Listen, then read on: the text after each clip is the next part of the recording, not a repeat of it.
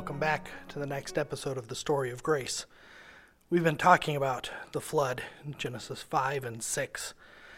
There's a pattern here that I want to see before we get into the details of the flood. There's a repeating verse throughout the book of Genesis. Our translation usually has something like, these are the generations of, this is the story of, this is the account of, this is the history of, something along those lines. It starts in chapter 2, the first one, where it says, this is the history of the earth. This is the generations of the earth and the day that God created the heavens and the earth. The next one we see in chapter 5. This is the generation of Adam. And then the third one we see in chapter 6, where it says, this is the generation of Noah. The word generation in the Hebrew is very similar to the word generation in English. It means that which is brought forth. An electrical generator brings forth electricity. A man and a woman coming together will bring forth a child. That's a generation, something that is brought forth. If we think of it this way, then Moses is saying something profound as he is dividing up these sections in Genesis and giving chapter divisions, if you will. The first one is, what did the earth bring forth? And then it lists the creation of Adam, created out of the dust, and Eve taken from the side of Adam. We've gone through that. And it ends up with the fall, and Cain and Abel's murder, the ground of the earth crying out to God, the scripture says. The blood of the ground, of Abel's blood, crying out to God. And then Cain is banished. And then it talks about Cain and his descendants building great cities and building musical instruments out of the earth, and brass and wood and iron and craftsmanship out of the earth. What did the earth bring forth? A tremendous civilization, but also murder and death and pain. Now the next section in chapter 5, it says, what did Adam bring forth? This is the generation of Adam. And then there's a genealogy, and the one thing that sticks out in the genealogy is the word, and he died. And Adam beget, and he died. And Methuselah beget, and he died. And Lamech beget, and he died. And on it goes. Death is now in the world. And there's a decline. In this decline, as we get to Lamech, and Lamech gives birth to Noah, he says, this one will give us rest from the works of our hands. Something that Lamech saw in Noah, a prophetic seeing, that Noah would somehow bring about a change, bring about something new, whether through his line, of course, ultimately Christ would come through his line, but there would be salvation coming through Noah that would bring about rest. So today I'd like to spend a little bit of time talking about rest and peace, one thing we all know too little about, and we should know more about it. The first thing, as I said last time, in chapter 6, we see the decline.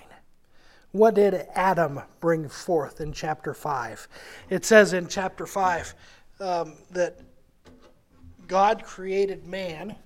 You've turned with me to chapter 5, and also, of course, a reminder here might be helpful. The word Adam is a proper name.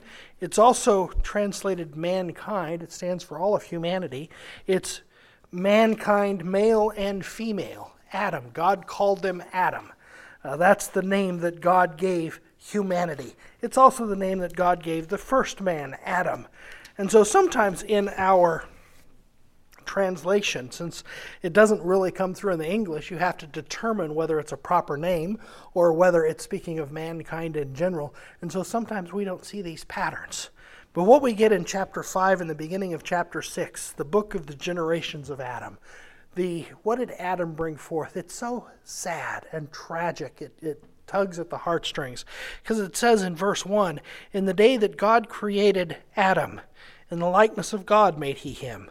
Male and female created he them, and blessed them. And he called their name Adam in the day that they were created.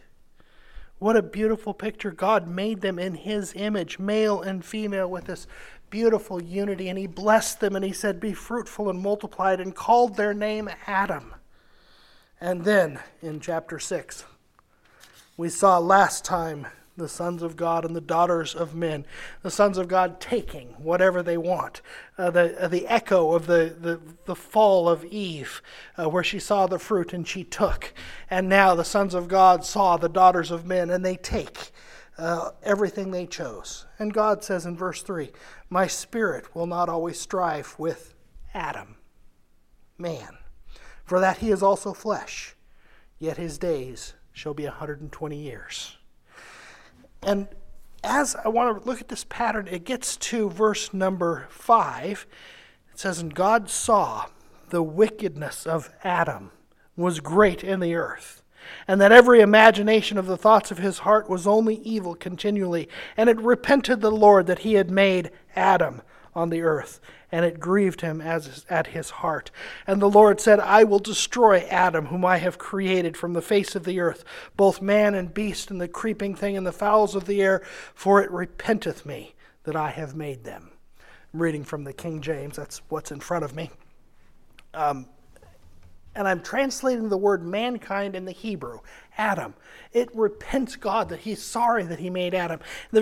See what he's doing here in these chapters. In chapter 5, God creates Adam, male and female, blesses them, pronounces them very good.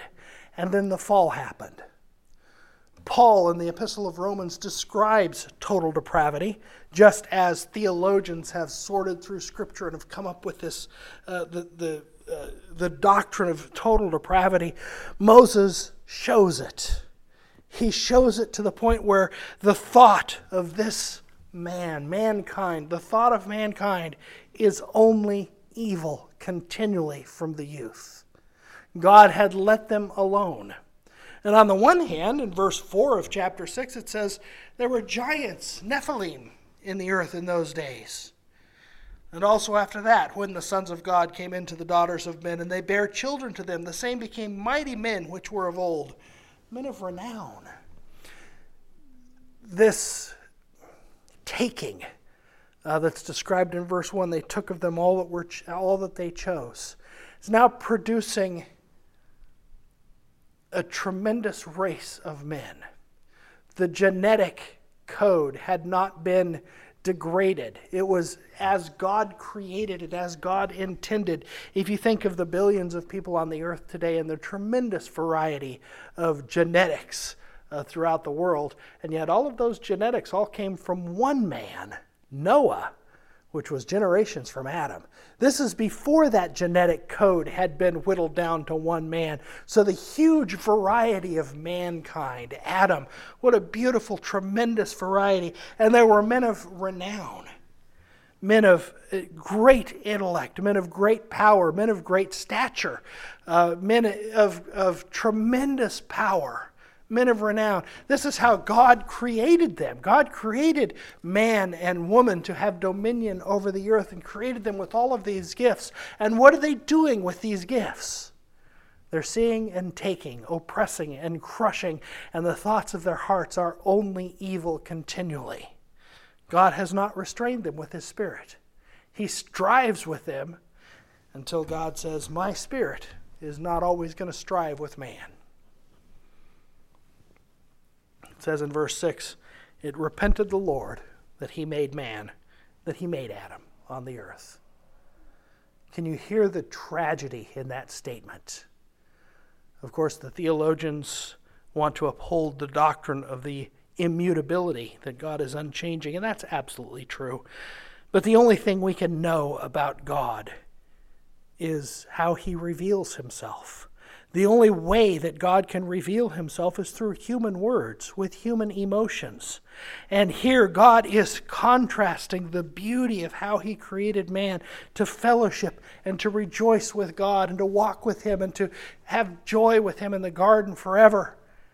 And now man has made himself so loathsome that God is disgusted with him, going, why on earth did I even make men and women? Let's put that in human terms. We can't pry into the incomprehensibility of God. There's things about God's majesty. We will never pull him down from the throne and examine him. We have to take him at his word. And here the contrast is not teaching us that God changes his mind. He's teaching us the loathsomeness that man has become, the twistedness of evil, and how wicked they had become. They who had such tremendous promise. And then verse 8, but Noah found grace in the eyes of the Lord. The Message Bible, Noah made God smile. At first, those of us with Reformed backgrounds will roll our eyes at that. What kind of liberalism is this? But think about it. It's actually not a bad paraphrase. Noah made God smile. The Hebrew word is Hain. We get Hannah from that word. Also Anna, Jonathan, Johann. It's a take on this word for grace, beauty. Someone that is attractive. Someone that has attracted attention and favor from someone far greater. It's probably best to use the biblical example to define it. When Esther is called, or when Esther needs to go before the king to plead for her countrymen's lives, she knows that if she doesn't find favor in the eyes of the king could order her executed. He's done it before. You don't just walk into the king's presence. And so Esther says, if he kill me, he kill me. And she walked into his presence, and he lifts his scepter, and she finds grace in his eyes. It's the word of a lesser to someone far greater. Have I found grace in your eyes? Someone that has the power to kill and to destroy. We have a hard time understanding this concept because we don't have kings with this kind of power. God is using this language to describe, here's Noah. Out of all the race of corrupt men, there's still one that has found favor in God's sight. The language does not indicate that there was anything in Noah that God found particularly pleasing. It came from God. Noah found this in the eyes of God because God smiled favorably on him. It was not God's intention to utterly do away with all of his creation. He is still going to keep his promise to Adam. He will always keep his promises. And so he gives Noah a command to build the ark. We'll talk about the ark next week. For now, I want to talk about the 120 years. His days shall be 120 years. Think of Noah, the one righteous man and his wife, in that environment where there's no restraint, where there's nothing good, where there's nothing but evil continually. And Noah grieved in his heart. The Apostle Peter tells us that Noah was a preacher of righteousness. He preached to that generation. The indication is anyone that asked for room and board on the ark would have been accepted. But no one repented. No one turned from their way. They thought he was simply making up stories. For 120 years. He's the laughingstock for 120 years. And there's not one thing he can do to speed it up. God has his timetable. We're called to rest. This is the picture, looking forward, of what Lamech said about Noah. This one will comfort us and give us rest concerning the work and toil of our hands. This one will give us rest. And so here, Noah, he builds the ark. It doesn't take 120 years to build an ark, especially when he's surrounded by men of renown. They know how to do it. They can do it. They can put it together. They put it together and it sits there. And it waits, and it waits, and it waits. Do you know how many times in Scripture the people of God wait? It's a mark of faith and patience to wait. We can't speed up God's time. We can't speed up his day. We can't speed up what he's doing on this earth. All we can do is plant tomatoes, build an ark, wait for the salvation of the Lord. It's when we start getting impatient that we quit being able to sleep at night, that we get restless and disturbed, that we start to get so angry and bitter at all of those sinners out there that are messing everything up, instead of realizing salvation comes in God's time. Peter tells us why we wait for his day. Because God is long-suffering and he is not willing that any should perish. God is not a capricious monster taking delight in the death of men and women. He waits to give time for repentance, that every opportunity to repent can be offered and given, that the free offer of the gospel can go, that everyone can hear, there's the ark, get on the ark. Now there's another topic in theology, the topic of God's predestination, where only the elect, those chosen by God from before the foundation of the world, will come. That's a different topic. This is the topic of God's long-suffering and his goodness, leading men and women to repentance. This is why we wait, for God is not willing that any should perish. So he offers the gospel freely. He did not take delight in crushing men and women underfoot with the waters of the flood, like some kind of a sadistic monster. His justice was satisfied.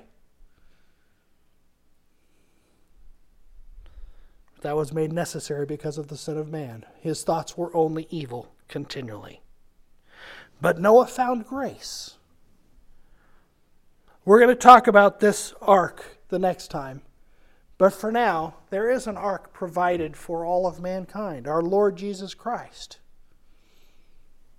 That ark is a type of baptism, where the slow-moving waters of baptism cleanse and invite us into the ark of Jesus Christ.